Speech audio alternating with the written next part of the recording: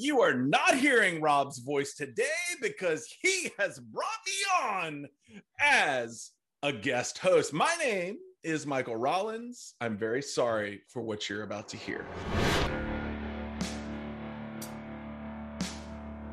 Today on Recruiting Hell, we're going to get to hear from Rob himself. You're going to hear why he started the show. You're going to hear what are his top tips for getting a job. You're going to hear some teasers about season 3. It is going to be pretty fantastic. You're also going to hear about Rob's job. I hope that you enjoy it and catch you on the flip side. Rob, first off, I would like to say thank you for letting me come host your show for a time. We were just talking about it. That is, in my book, that is an incredible amount of trust, and I really appreciate it. And I also know that you're in the hot seat now, and so it's a different change. How does it feel, man? How does it feel to be on the other side of it? It's a little weird, honestly, especially because, you give up that control of your show. When you have a guest host, you say, here you go, run with it. And of course, as you trumpeted in with everybody here, there's quite a different tone. So, man, I'm so glad you're here, and thank you again for agreeing to guest host, Mike. I really appreciate it. Well, thank you, man. I appreciate it. So, Rob and I we've kind of gotten to know each other online. I host a YouTube show in the first-person drone space. And Rob and I have just kind of gotten to know each other. It's been a blast. It has honestly been really awesome to watch this thing grow. So, in that vein, like, you started this a while ago. And why? I mean, you like, obviously you had a mission, you had something that you wanted to get accomplished. And so the first question is why did you do it? And I guess the second one is do you think you've accomplished it? That's a good, let me tackle the first one first, because if folks have been listening to this show long enough, they know that this has been a big journey for me. And they know that I've seen 2 job hunts in 2 years, which is crazy. And only, actually, I don't say neither of them was, my fault or my doing in this case. So if we rewind to November of 2019, I stumbled across this file on my computer the other day, and it's the first prototype episode of this show, and it's awful. It's so bad. It is literally me for like 55 minutes just ranting, just verbal diarrhea. It was, and it was so bad, but it was the culmination. And the reason I started the show was that job hunting sucks. I mean, it's in the logo. You see it all behind me here. Job hunting is like the worst problem you can have. And I wanted to do something about that, not only for myself, but I wanted to see if there was a way to kind of template that for other people to help them throughout their job. And, my entire goal initially was, man, you got to find a better way to do this. And what better way than to, those who can't teach, if you will. But in that case, it was also for me to make myself follow my own advice and say, this is how you prospect for a job. This is how the steps you take and how you set yourself up for that. And I think if we really look back on it over the course of the 9 months that this show has been on, it's mission accomplished. I mean, now that's me. I don't want to say that like I'm a success story, but I am. Obviously, I have a new position with a podcast production company, which is really cool. So turning a hobby into a job is awesome. Pretty dope. But there are also other people on this show. We've done the episodes with them, Tom, Jess, and they've found jobs as a result of this too. I know there are a couple more of them out there who said, I don't maybe want to be on a podcast, but you guys really helped me to get things from despair to, a payday again. So I would call this a success, but, we got that mission thing too. So I think the interesting thing is that, you talk about those who can do and those who can't teach. Yeah. And I take a lot of almost offense to that because it seems to indicate that teaching is the less valuable of those two things. And there are 2 ways to learn something, right? There's 2 ways. There's beat your head against that thing until you understand what shape it is.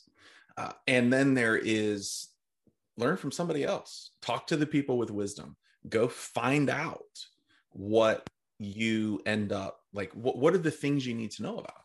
And, we talk about the, okay, well, if you can do it, you go do it. And what does that look like from the interview perspective? Like, so if you don't take any advice, if you just go out and start interviewing, what are you going to learn, and how long is it going to take you to learn it?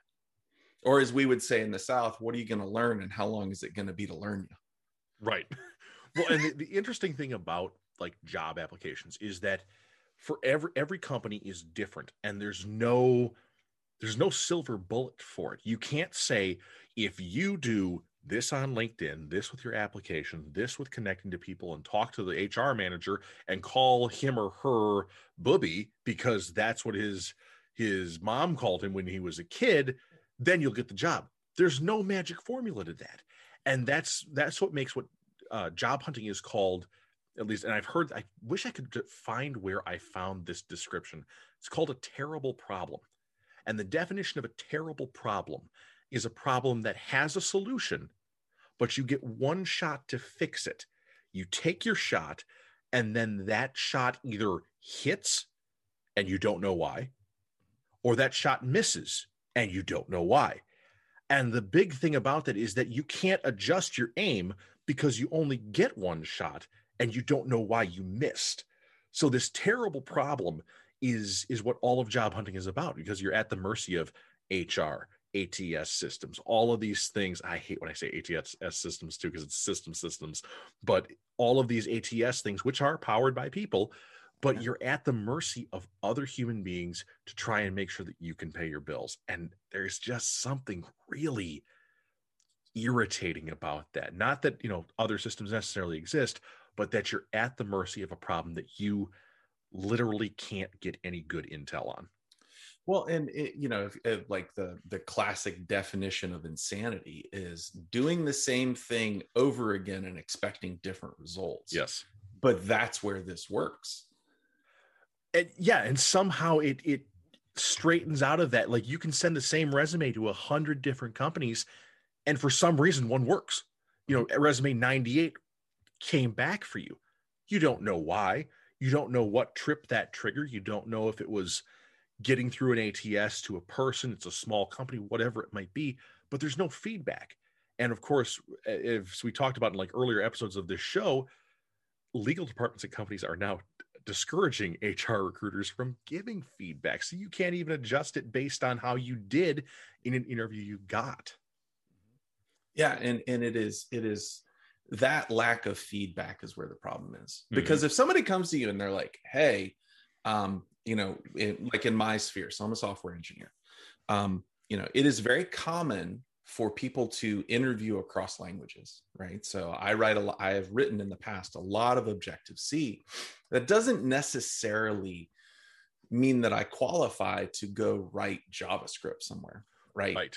Now, I can, but there's a ramp up time.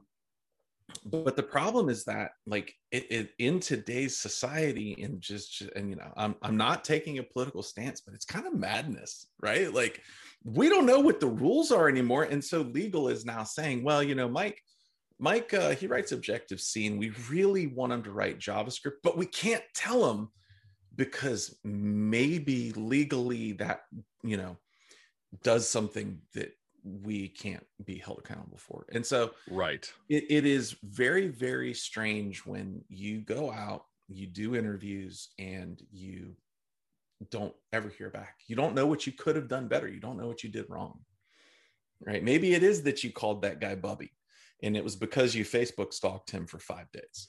Like, I don't know, man.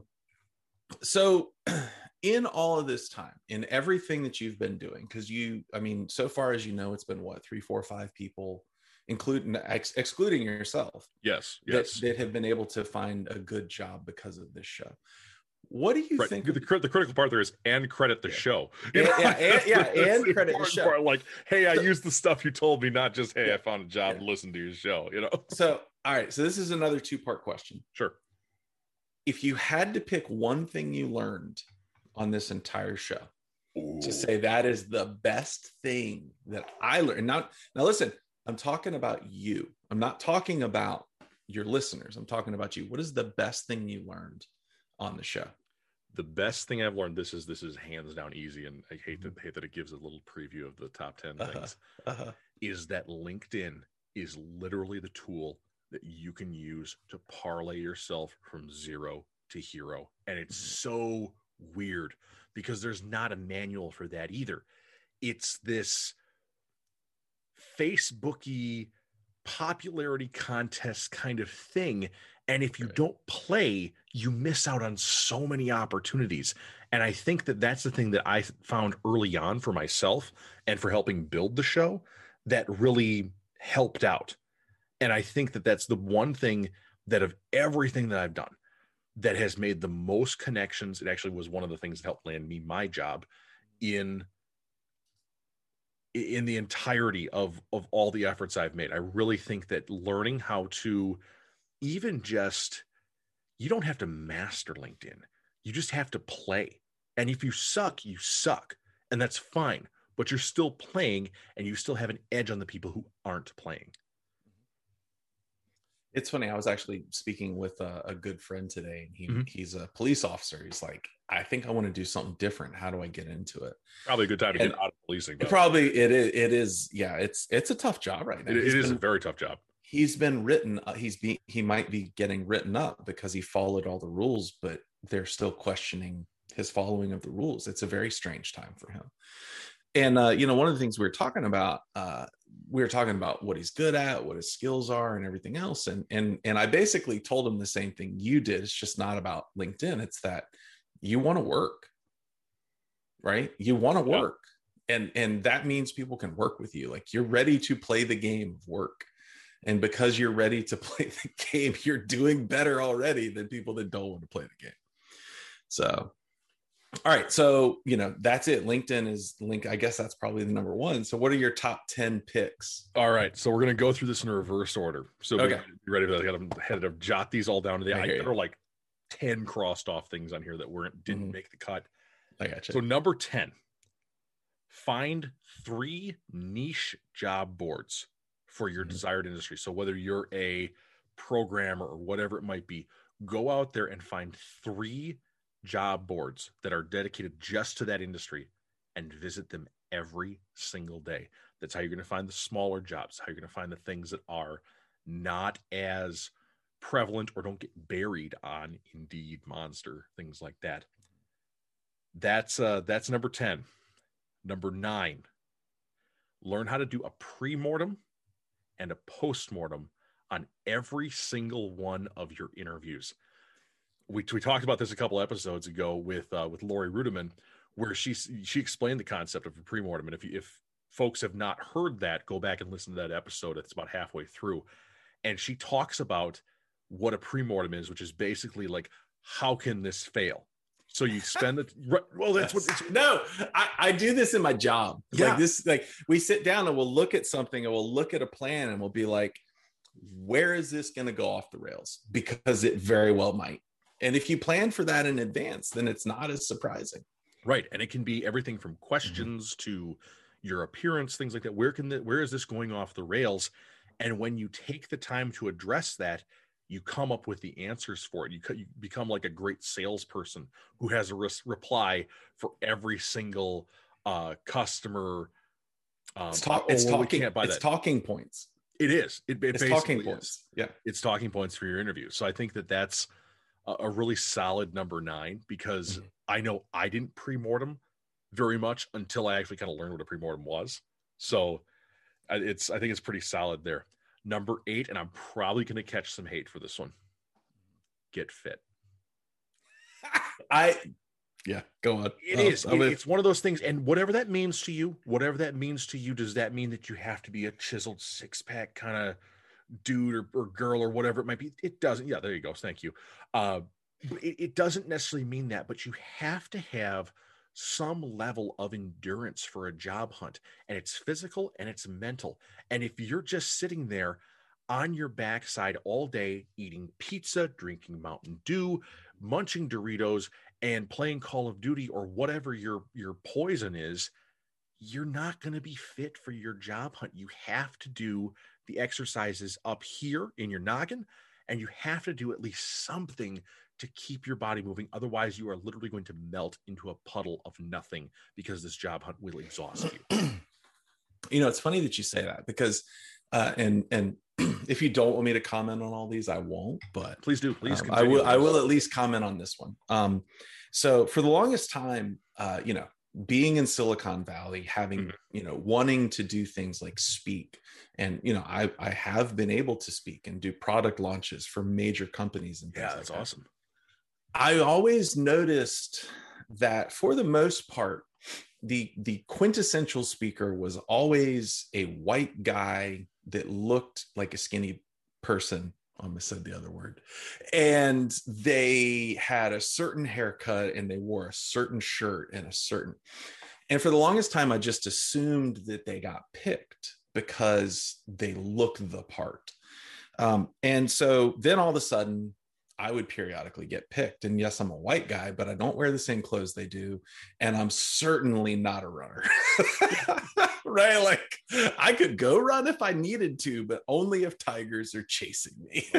Right.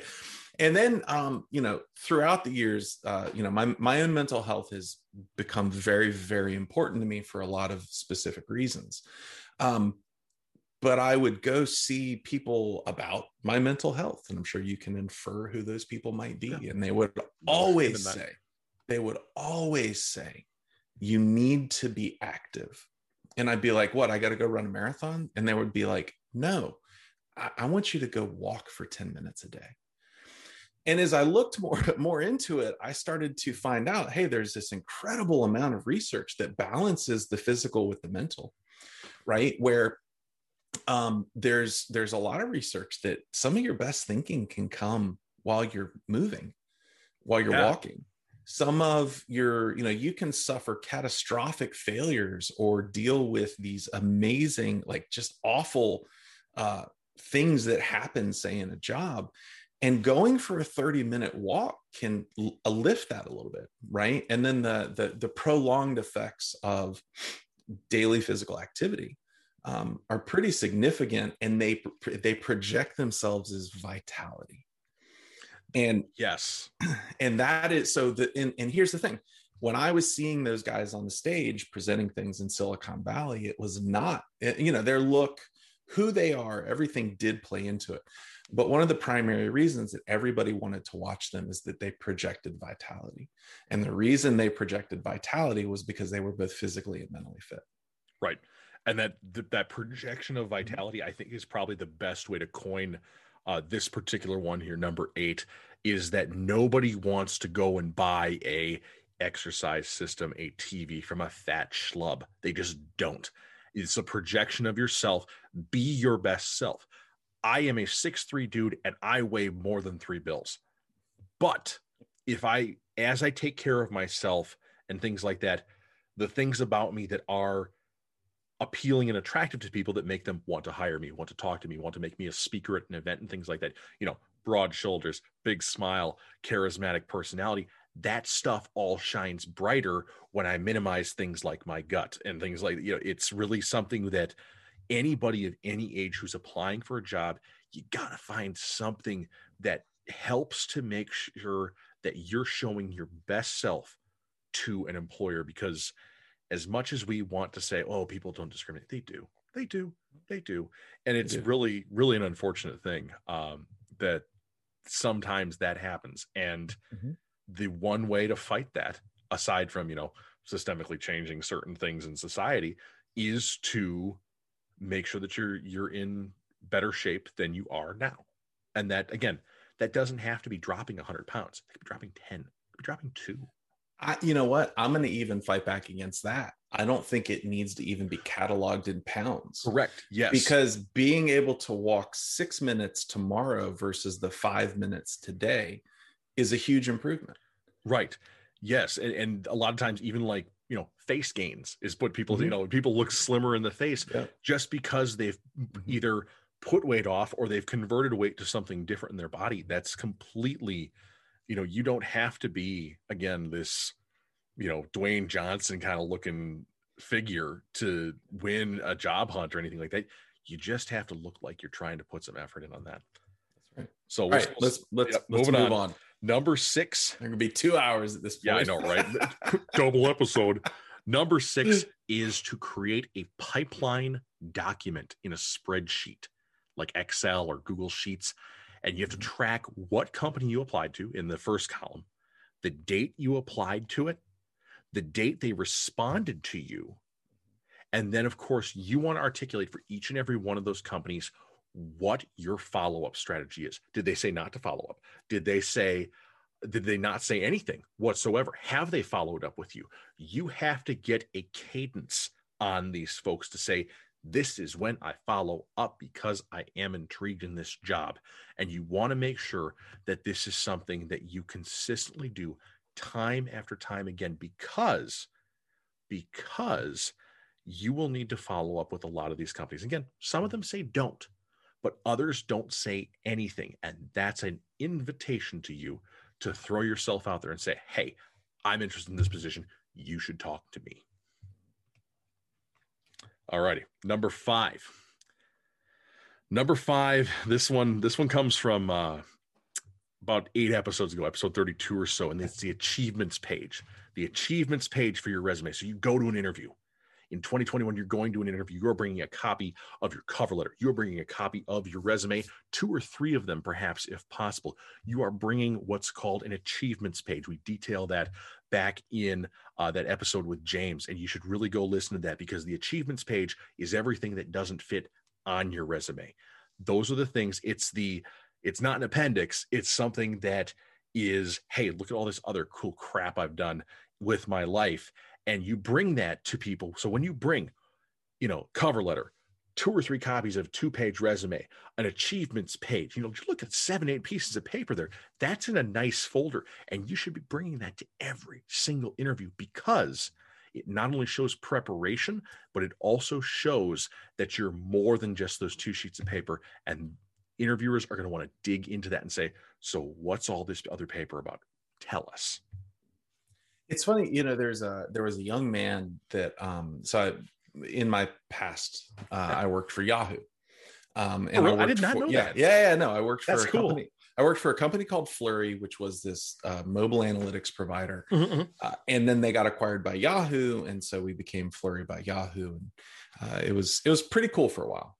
And actually, speaking of, like, I gave this big product presentation in front of 1,500, 2,000 people. Wow. This one conference, and it was a blast. I thought for a moment I was going to get fired because I kind of channeled my inner Beyonce for a joke, and luckily it landed. So we'll move on. And so afterwards, there was this young man that approached me, and he started talking to me, and he was maybe 19 years old. And he started asking me about, hey, do y'all have any internships? We did not. And the more that I talked to him, the more that I was like, this guy's really got something going on. And so I talked to my boss. I was like, let's bring him in for an interview. He's like, we don't have any internships. I was like, make one. And so this young man showed up, and he brought an achievements page. And the thing is even though he was interviewing for a software engineering internship, he didn't have any software engineering experience, but he had an incredible amount of maker experience. And he had done all of these things in the past in a maker kind of a manner. So he would do electronics and robotics and all this other stuff. And we just looked at this page, and even though there was nothing on the resume, we looked at this achievement page, and basically said, we can teach this guy anything. We can teach it to him. And it was really great for him because he did do the internship. It was fantastic. We really enjoyed having him, but it was a paid internship, and he went on to pay for all of his college as a result.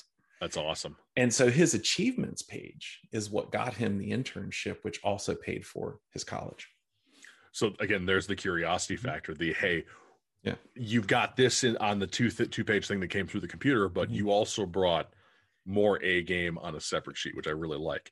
Yep. So this one is one I'm probably going to catch a little more hate for. And this is from about 2 episodes ago. Number 4, lose the old email address. If you have it, oh man, you would be so surprised if you have an AOL, a Yahoo, a Hotmail, a MSN, any of these ancient old ISPs. Get rid of that ISP email address. It is so bad. It is like poison for your resume, because not only does it tip people off that you of your age, so it allows discrimination against you, but it's also, there is so much more that you can do with a Gmail account. Like, oh my gosh, and you're almost learning with it. If you don't know how to use G Suite, getting a Gmail account almost forces you to learn G Suite. And I really think that for folks who are, I just turned 35, so I'm going to be very careful with how I say this, but I think if you're over the age of 35 and you have a web domain on your email address that is anything that was founded before 2005, get rid of it, convert to something new, get to a Gmail. They're free, which is awesome, and get that thing off your resume because it dates you. Yep. No, you're right. That's a fun one. And I came up with that one kind of on the fly a couple of weeks ago. And I'm like, oh my God, how people got to get this out of here, because it sucks to migrate an email. It does. But it's one of those things where you're literally throwing up a red flag that says, hey, I'm XYZ years old. And I think for 2021, with the way things are going, we need to make sure that we are all looking as fresh. Yes, fresh is a great fresh as possible, regardless of our age, regardless of our standing. Yeah. Number 3, and this is where LinkedIn comes back in, double down on LinkedIn. Double down on LinkedIn. Get more connections. Talk to people. Have those virtual coffees. If you're not employed right now, if you're on a job hunt, you should be dedicating an hour a day to having 2 virtual coffee appointments with people. You really should be. Make those connections on LinkedIn. Comment on people's statuses. And eventually you're going to be able to say, hey, man, I want to just get to know you.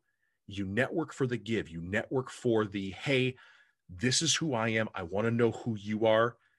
Is there anything that I can do to help you succeed, Mr. Person I am looking to network with? And that's what's going to really start driving that. When you engage with people's posts, it of course fuels the LinkedIn algorithm, but also that you have people that are going, you know what? That Mike Rollins guy, he seems like an interesting character. I should really talk to him, because even if I just talk to him and I find that we have like nothing in common, it's still a link. It's still a tally on the board of you made a connection. Maybe it wasn't a huge connection, but they might think of you the next time they have a job position and say, oh man, I was looking for a software engineer. I talked to that Mike guy a few weeks ago. I wonder if he's open to it. So yeah, so double down on LinkedIn. I know we're going so long, but I want to add here. Doesn't matter. There is a fantastic tool for doing that, which is, and it is a beautiful ego stroke without seeming like an ego stroke, which is, hey, Rob, I am, you know what, man, I am not looking for you to give me a job. I feel like there's something I could learn from you. I feel like there's a lot of wisdom there. And I was wondering if I could can I just have 10 or 15 minutes to just really, talk with you? And don't ever use pick your brain, but to talk with you about, and then you have a single topic that you want to talk about. And you have indicated that you're hunting. You have indicated, because when you said, I'm not looking for a job from you, it infers that you are looking for a job. Number 2, you've straight up told them without telling them that they are valuable to you. And then you also told them that you think they're smart. And then you've given them a very specific topic, which should inform them that you have researched them a bit. Correct. Yeah, you're looking for that one thing that they really are an expertise in. And we talked about that last episode with the micro networking is what I called it, where you find that little chink in the armor and you exploit that because it means something incredibly to them. And I really like that you touched on that, Mike, because you're not ever going to somebody in networking and say, hey, I need a job. Like that just reeks of desperation, and people push away from desperation. People don't go and rescue a drowning man, things like that. So number 2, we're almost done here. Number 2, let me find it on here. This is a fun one. I've been doing this more and more often with people who've connected with me on LinkedIn. Use types of outreach that people aren't using. And I'm going to use an example of a free recording video service, and shout out to my company's client, Ethan, for inventing this darn thing. It's called Bomb Bomb. Bomb Bomb is the bomb. It's a recording service. So basically it harnesses your microphone, your webcam, and you can do on the fly videos, which is just really awesome. You can email them, you can paste them into chats and things like that. And it's a really great tool because it is such a unique and personalized response. And I've been using this on LinkedIn, which is really cool to say, when somebody says, well, Rob, what do you think about that? I don't type them out a response. I record them a video. And that's something that is really going to go the extra mile with recruiters, with hiring managers, with all these people who are looking at you and saying, wow, you know what? This guy made a custom response, went out of his or her way to go and do something that is a step beyond, saying, hey, Mike, I saw your question about XYZ. This is what I think about it. And you continue from there. And that's an excellent way to network. It really is. I saw my company CEO blow a dude's mind by doing this for him. And he's that's like, awesome. Holy cow, you practice what you preach. And it's like, yes, we do. Because that human connection is what's going to get you a job. It's a great thing. So and I'll go ahead. I was just going to plug bombbomb.com one more time. Ethan he's connected to me on LinkedIn. He is the nicest human being in the world. Wonderful person. But it also works low tech. How many? I've heard stories of people that ended up getting the job because they sent an actual letter thanking the interviewer afterwards. I'm a big fan of thank you. Brilliant. So, right. Thank you, Mom. Thank you, Mom, for that. Thank you, Mom. Literally, I always used to pencil them out in the car. I used to have an interview when we went to in-person interviews. Right, in-person 2020 interviews. I would have a supply of thank you notes in the car. And as I left the interview, as long as I, didn't have to go somewhere like right then, I'd sit in the parking lot and I would write out that thank you note, and I'd look towards the sign of the building, get that address, put it on the envelope, seal that sucker up, take it home, stamp, boom, mail.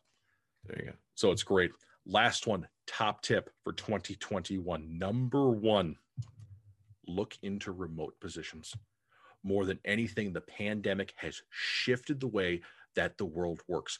A remote position is no longer anything that is a taboo thing. It really isn't. You need to look towards companies that are hiring, whether they're out of state, whether they're in state, whether you are working remote fully, partially, whatever it might be. Remote is where it's at. And it has so many opportunities, especially because there are folks who are focusing on making remote easier to access. We had one of them on here 2 weeks ago, Demi Yang from careervault.io. And she was, this girl is on the forefront. I mean, she was on Reddit the other day. I had to drop her name in a thread. And they're like, people went nuts. I got like 150 karma from dropping her name in a thread of like, nice. Y'all should go see this. But Career Vault and other sites like that are hiring remote, hiring for positions that are out of state are really probably the wave of the future. Plus, the other thing that I got to tell you from being a fully remote worker now, no commute is the greatest thing ever. Oh my God.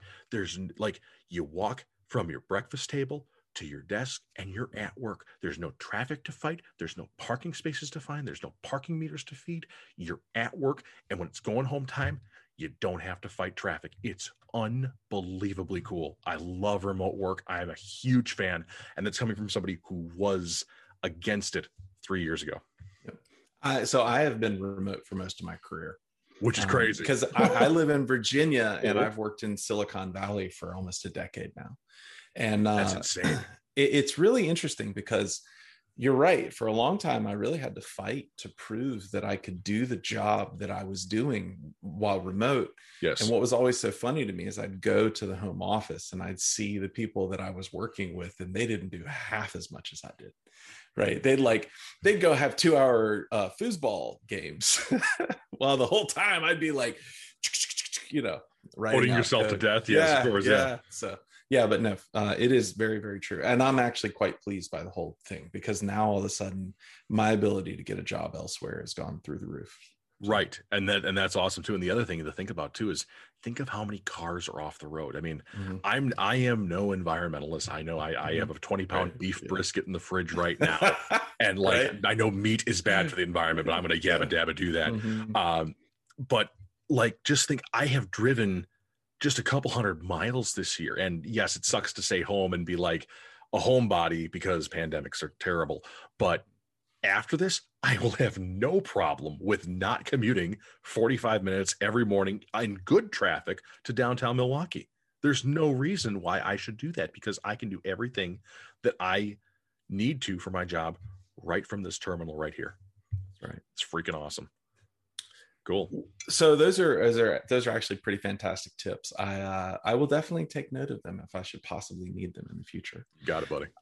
So let's talk about, so this is the end of season 2, right? This is the end of season 2. This is the finale, right? And what better way to end the season than with you and you're talking about your reflections on it. What are you planning for season 3? Because I mean, it sounds like you've landed your job. So where are you going with season 3? Is this show over?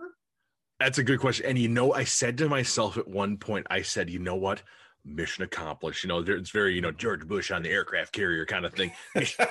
Mission accomplished. Yeah. But I don't think that it is mission accomplished because if we look at the way that the world is going, we look at the way that you hear on the news that there are record numbers of people lining up for food banks, food banks and things like that have never seen this many cars winding around blocks and things like that.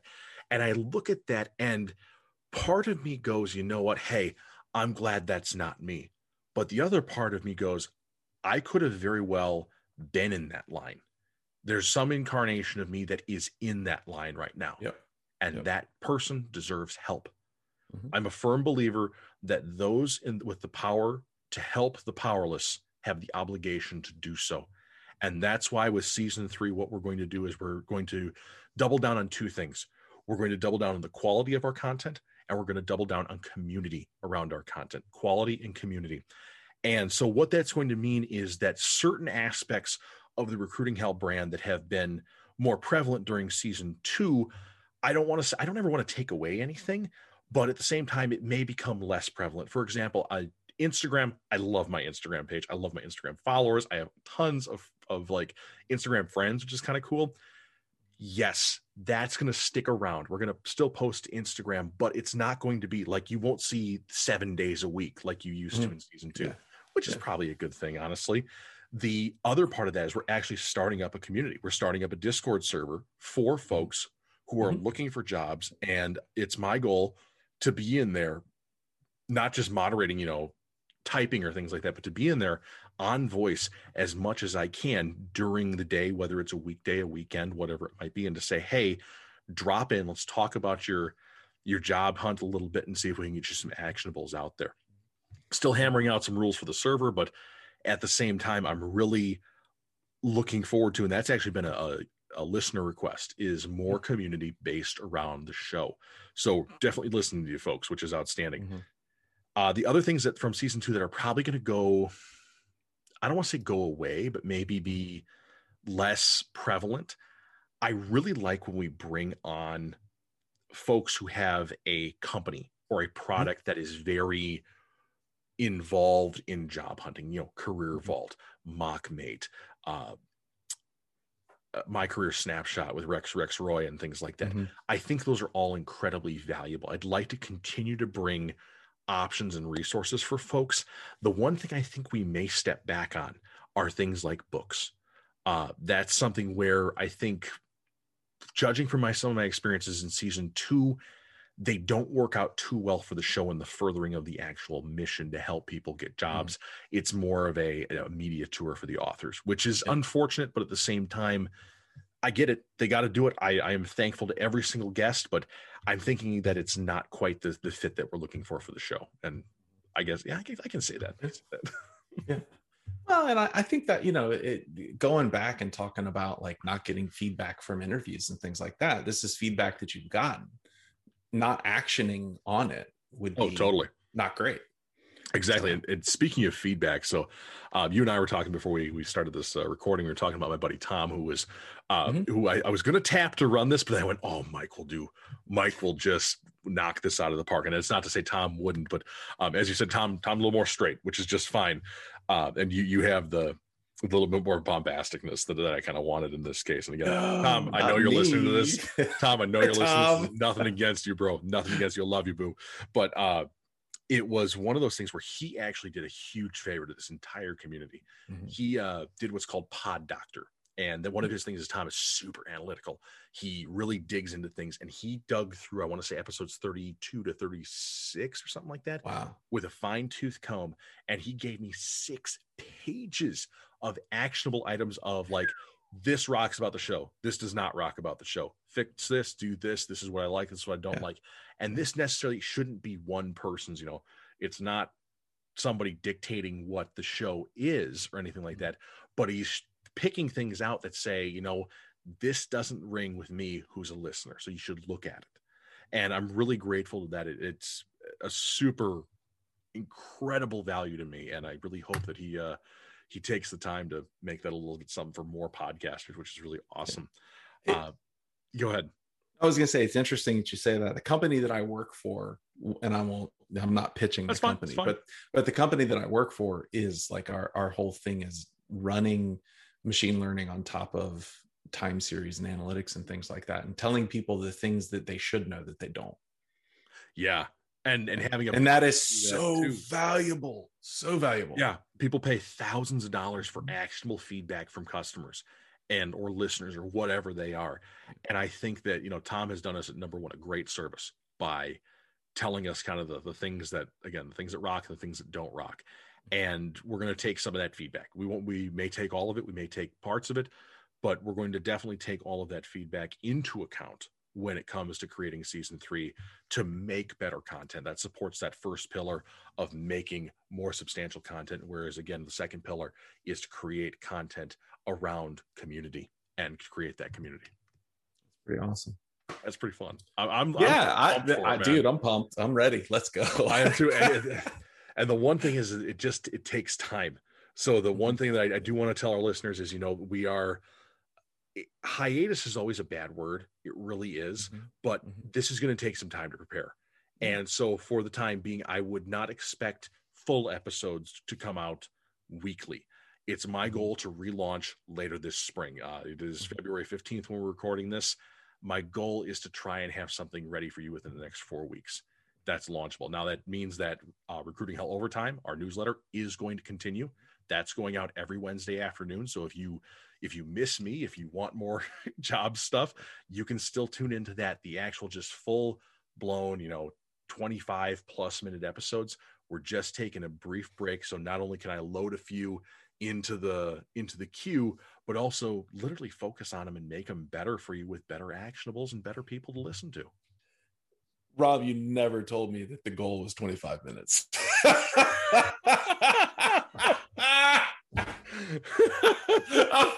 We're gonna go over like an hour now. That is the bare minimum though. And folks like different lengths of podcasts, so it's why we do some that are 25, some that are 40, some that are a little bit more close to an hour. Yeah, no, that's so funny. No, my interviews on my channel typically run hour to 2 hours. Yeah. And I think that's a great thing, because I think there are folks out there that really do like long form content, but with those commutes being gone by the pandemic, I know listenership is like down across the board, which is kind of crazy. So, well, let me dig into my topic for you. Ooh, go for it. Okay. So, well, first off, before we get there, season 3 sounds awesome. I am particularly enamored of your idea to create a community. Because it's interesting, because in the space that I'm going into, and I'm niching down on my niche. Yeah. That's neat. I am realizing that the community aspect will be super important. So I have also been planning to create a community around what I'm doing. And it's very interesting to hear someone else basically express a lot of the same things that I did. Like it's a community. These folks are here to help themselves and help others. Right. And so, it's real. I like that, man. I do too. And that's the thing too, is that your community wants to interact with you or me. I know that folks do, which is really nice. That Yeah, feel all warm and squishy inside, but I'm internet famous. not really, man. Like, no, we're not. Your channel is far more internet famous than mine is. That's for you sure. Never know. Hey, I love all 26 of my subscribers. It's great. Hey, that's right. Oh, you're the one. Got to start at one, dude. Got to start at one. And I'll also offer you a little bit of encouragement. I think that taking a breather, and it's not hiatus, right? It is a breather. You have just run a 9-month marathon. You have been putting out content for 9 months. And, if you've never been in the content producing game, it's exhausting. It is. My first season with my channel was a year long. And I remember thinking about 10 months into it that I just wasn't going to make it. By the time I hit a year, I said, I'm done. I took a good solid 8-month break because there was the pandemic and there was a bunch of other stuff. And I was exhausted. Like I learned a lot in that first year, an incredible amount. And talking back to the beating your head against the rock, I did that a few times. Yeah, totally. But the being able to step back and catch my breath, and having waited too long to step back, I realized I did want to do it. And when I came back at it, I've been far more creative and careful with it. And so I'm not pushing myself. And taking the time, you've proven you can produce. Now it's time to double down, like you said, on the quality. Right. And one of the best things you ever said to me right when we first met was, you listened to the show and you said there's a minimum level of quality that keeps people listening, and it's here. Yep. And your show is above the bar. Is above the bar, which is great.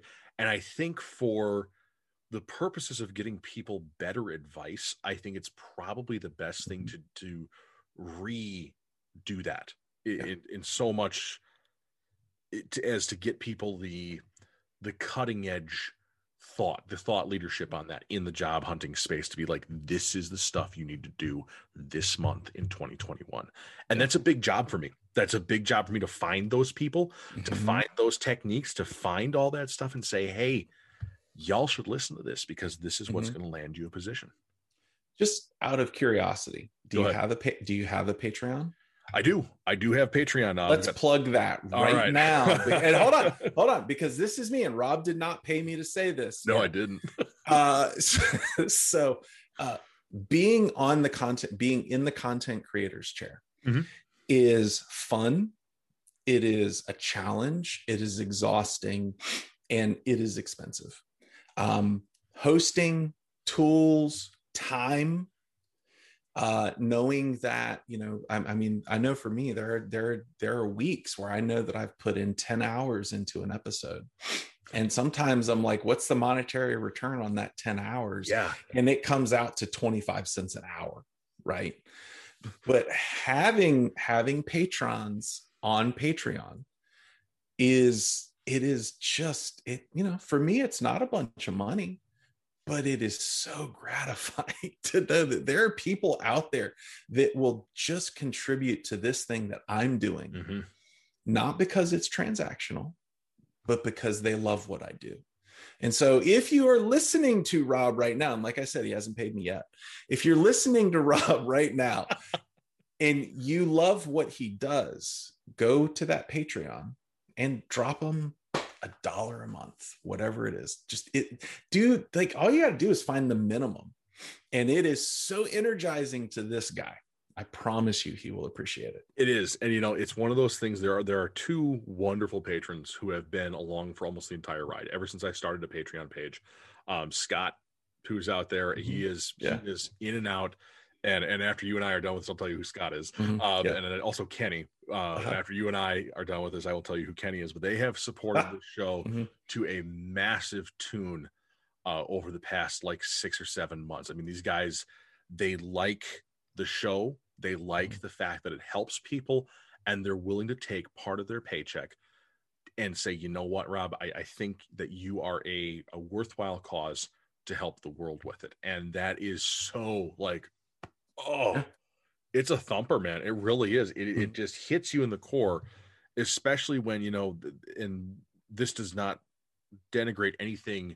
You know, if you go with the base tier that we have, which is $3 a month, I love you from the bottom of my heart. But these guys are dropping, you know, $9 and $25 respectively, and it's like really, Yeah. like that is such a cool thing to be like, you really believe in this, and you really believe in helping people, and you believe in me, and that is just, nothing charges you up like that. Nothing. Yeah. I know when I went on my break and I was not sure if I was coming back, my patrons were one of the things I kept coming back to was like, and they would periodically message me. They'd be like, and they'd say things like, come back when you're ready. Wow. But man, we miss you. You know, and it'd be cool. Like, oh, okay. I think I might. Yeah. So anyways, it is, yeah, as the creator, when somebody does entrust you with their money, it says something deep, and it's not like either one of us is getting rich off this thing right now. Not yet. And maybe we will one day, you know, God willing, and the creek don't rise. But yeah, it's a thing. So all right, we'll move on. We'll quit pitching your Patreon, and you can pay me when we're done. So all right, topic. So, you know, going back to, you did something, and I'm not even sure you realize you did it. And I think it's really interesting because this is one of those things that I see other people wrestle with a lot. And people are sitting there and they go, I'm really interested in this topic. I don't think I know enough about it to really talk about it, though. So I'm going to keep my mouth shut. And I know that at the beginning of this whole thing, it's not like you were an expert at job hunting. You didn't even want to be an expert at job hunting. Right. Yes. Right.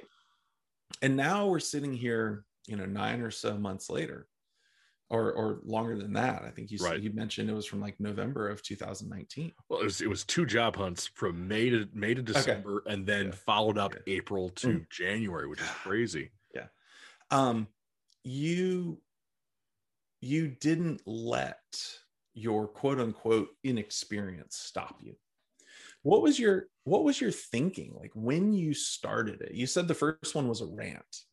Like, why did you keep going? Because look, I rant all the time, but that doesn't mean I start podcasts about my rants. Like, why did you keep going? I think it was because it was such a infuriating thing. Like, it was a literal shout at the hurricane moment. Like, and for folks who don't know what a shout at the hurricane moment is, it's that, oh, you've got exactly. It is exactly. It is out there screaming into something that you have no hope of overcoming. Defiance, absolute defiance of, no, this will not beat me. And even you might be swept away by waters or wind or a rogue 2x4 or whatever it might be, but you're out there, and until you get smoked by that 2x4, you are screaming your defiance to the hurricane. And, you know, I found that episode 0, if you will, maybe I'll release that someday as like some sort of crazy vault content, because you should. I have an idea. Put it behind a $1 tier. Maybe if you, that's a really good idea. If you want to hear that rant, I think I'll set that up here. I like it soon. But because nobody really wants to hear that, but if they want to hear it, God, it's just, it's so bad. It is so bad. Right. It's like the first 5 or 6 episodes all mashed together into just this tirade, and it's so bad it's good almost, because you look at something like episode 20 or episode 34 or something like that, and they are such light years apart that it's so interesting. But the reason that this became a podcast was because I said to myself, I know I can get myself a job. I know I've landed really good jobs in the past, and that's just a matter of time sometimes, because that's what I've been able to do with my career. You know, I've gotten very lucky in the fact that I was able to work with some organizations that taught me a lot of stuff. And I said, you know what, there's a lot more that I know that I can share with people. And that's what turned this into a podcast, was that it wasn't just about me. It wasn't just about, hey, let's get Rob a job. Yeah, part of it was like, let's make myself accountable and use the show to keep myself accountable. But the other part is that there's another phrase I've said a lot of times. You've probably heard the phrase, a rising tide lifts all boats. All boats. Yes. Right. I've heard that. But have you ever heard my follow-up to it? What's that? Be the tide. I like it. Right? You lift the boats. If you are somebody that is making impact, you're going to bring everybody else up. And that was the real heart of this show, and what kind of got it running through about episode 5. It was literally a little bit of tapping into my sales and a little bit of the sparse marketing background that I had at the time to say, you know what? I think I can teach people how to prospect a better job, how to find something that they might actually enjoy doing and not hate 90,000 hours of their life. And I think that's worth doing. So that's why it became a show. So here's the thing that I've always thought about, right? Like, everybody just assumes that the leaders are 5 miles down the road, right? That the leaders are the people that, they've already literally walked the path that you're on, and they walked it 10 years ago, right? Like, even though it's raining and even though the footing on the mountain is treacherous, the leader is already at the top. And because the leader's at the top, you might be able to get there. But I've always felt like, in point of fact, the difference between a leader and somebody that's following them is oftentimes half a step. It can be. It definitely can be. And go ahead. No, go ahead. Well, the other thing too is that a leader is not necessarily, I was earlier in my career, I worked with a guy who was a U.S. Army tanker. And he asked me one day, he said, Rob, what's the best kind of leader? Is it the one that leads from the front? Is the one that leads from the rear? Or is the one that leads from the side? And at the time I said to him, Mark, it's the one that leads from the front, because, charge forth and I am inspiring the rest of you behind me. Let's go. And because I knew the guy who led from the back, the general type was not the one that I would follow. In that case, I'd follow the sergeant at the front. And he says, no, the guy at the side. The guy at the side who guides everybody, who looks at everything, he's still in the thick of this, but he's helping everybody out. That leader is still there with you, and he's controlling the show. But at the same time, he's also going through some of the same garbage that you are. And that's basically the way that this was it wasn't necessarily, some of it was hey, follow me, let's go, for the glory of job hunting. But the other part was, we say it at the end of every show, Recruiting Hell is here to help you keep pace. And what does somebody who keeps pace do for you when you're running? They run beside They're with you. They run right beside you. And so that, I think, is the biggest takeaway from that. Leaders don't have to be at the summit. They are climbing with you. They are sinking crampons into the rock to help make sure that you come up the mountain too. So, all right. So I think you have officially acknowledged your place as a leader in this. And I think you are. I think you have become that. So going back to those who can do and those who can't teach. Yeah. What's the difference between a leader and a teacher in this case? That's a great question. That is a really defining question, because a leader obviously sort of shows you the way, but I think the teacher brings you the understanding to do it for yourself and repeat the thing. So if we're climbing a mountain and you're leading me up the mountain, you're the one who's setting all the little hammer things into the rock and everything like that. But you're not teaching me how to look to set the cramp. I think is it crampon? Crampon. Yeah. But you're not teaching me how to look at the rock to set a good one of those. And a teacher leads you, but also takes the time to point out why you should set that crampon here and not there. Because if you set it there, you're going to fall down the darn mountain, which I'm not going to tell the story of the college professor that I had who had a guy fall down the mountain past him. But maybe I have to now. But shout out to the guy who told me to shut my mouth when I was about 22 years old in his class. Dr. Brad Butterfield at University of Wisconsin La Crosse told us a story. He was from Colorado. He was mountaineering once. He did big time rock climbing, but they always climb with safety gear.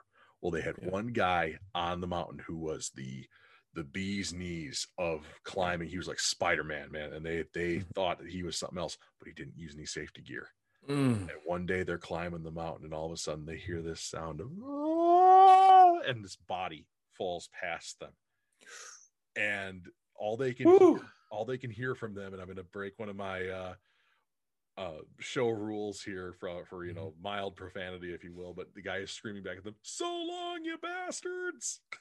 Like, wow, what a way to go, right? So the teacher prevents you from becoming that dude, basically, because he teaches you how to set your safety lines, and that's one of the weirdest stories I've ever been told, but it impacts me even today, because that guy knew he was dead. He knew that he was going to die, and they found him, unfortunately, in a heap at the bottom of the mountain.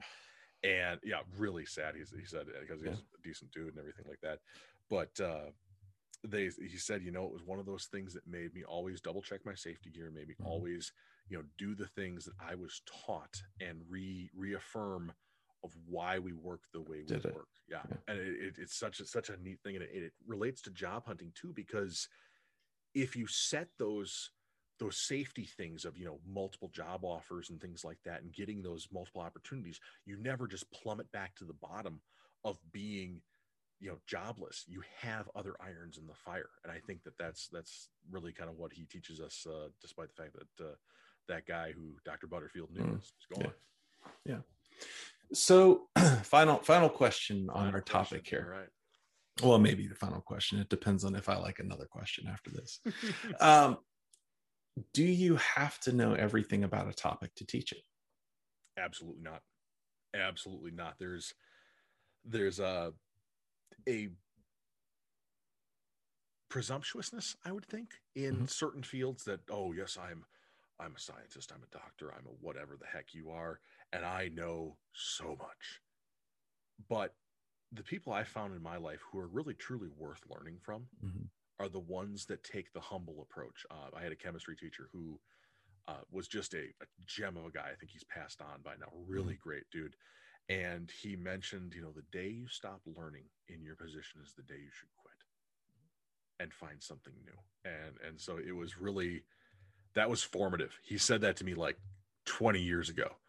And that was something where it was like, you know what, Mr. Anthony, you're right. You're right. The second you stop loving what you do and the second you stop learning, that's when you should go find something else. And I think when you're a teacher, if you don't continue education, I mean, there are continuing education courses for everything. I have an insurance license. I had to take continuing education for that this past year. You don't know everything. You just don't. Even if you're a teacher, you can't possibly pack everything into your noggin. And I think that anybody who says they know everything is full of garbage. So the thing that I like, I'm sitting here and I'm looking at you, right? And we touched base a while ago, and you tell me about the rant that you had at the beginning, and I just sit and I'm sitting here looking at it. Ending with a rant? I don't know. No. You're good. But I'm sitting here looking at it, and you just handed out one of the best top 10 job hunting lists I think I've ever heard. Well, thank you, man. And I'm sitting here going, the only reason you gave that out is because you went seeking other people's wisdom and taught it to the people behind you.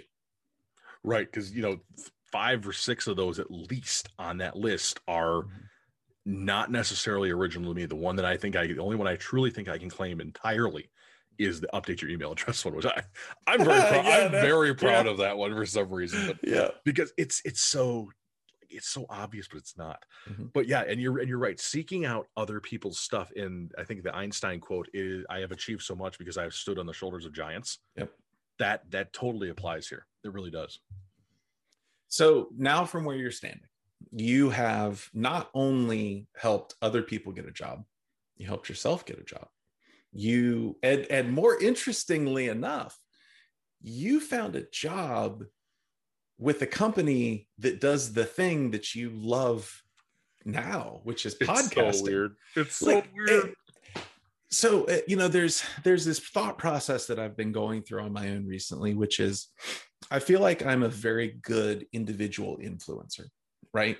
I feel like one-on-one, I can talk to people, and I like to think I've got a little bit of wisdom, and sometimes I don't. And my wife will let me know when I don't. But I feel like one-on-one, I can help, really speak to someone, speak to their heart. But recently I've realized that that's not enough for me. And how do I go from being a one-on-one influencer to being a one-to-many?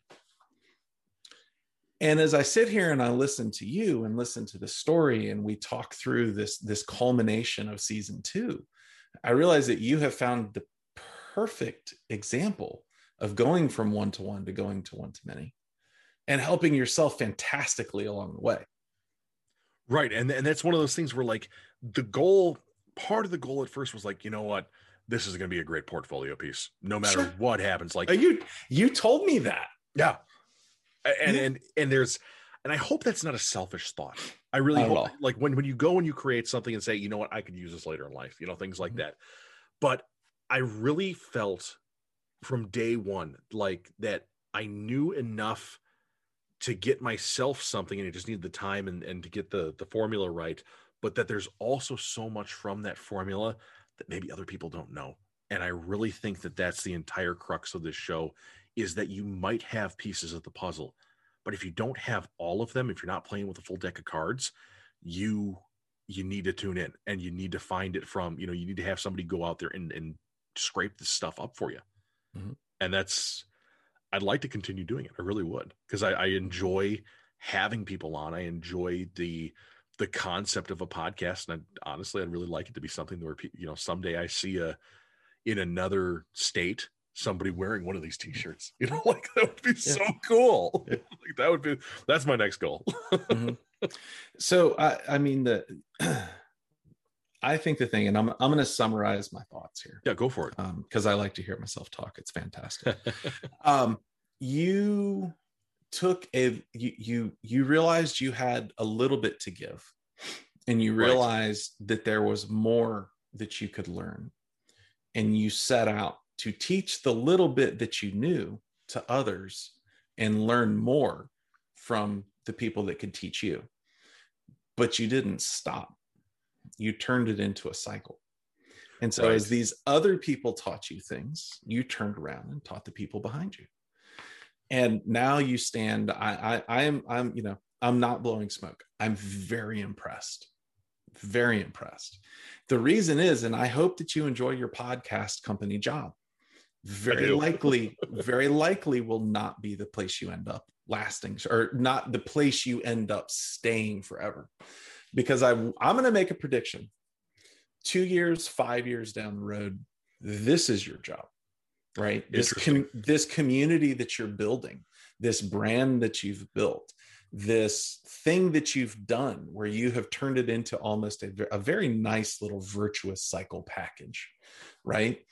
You're tapping into a group of people that need help and making them better. And therefore, they're going to bring more people in.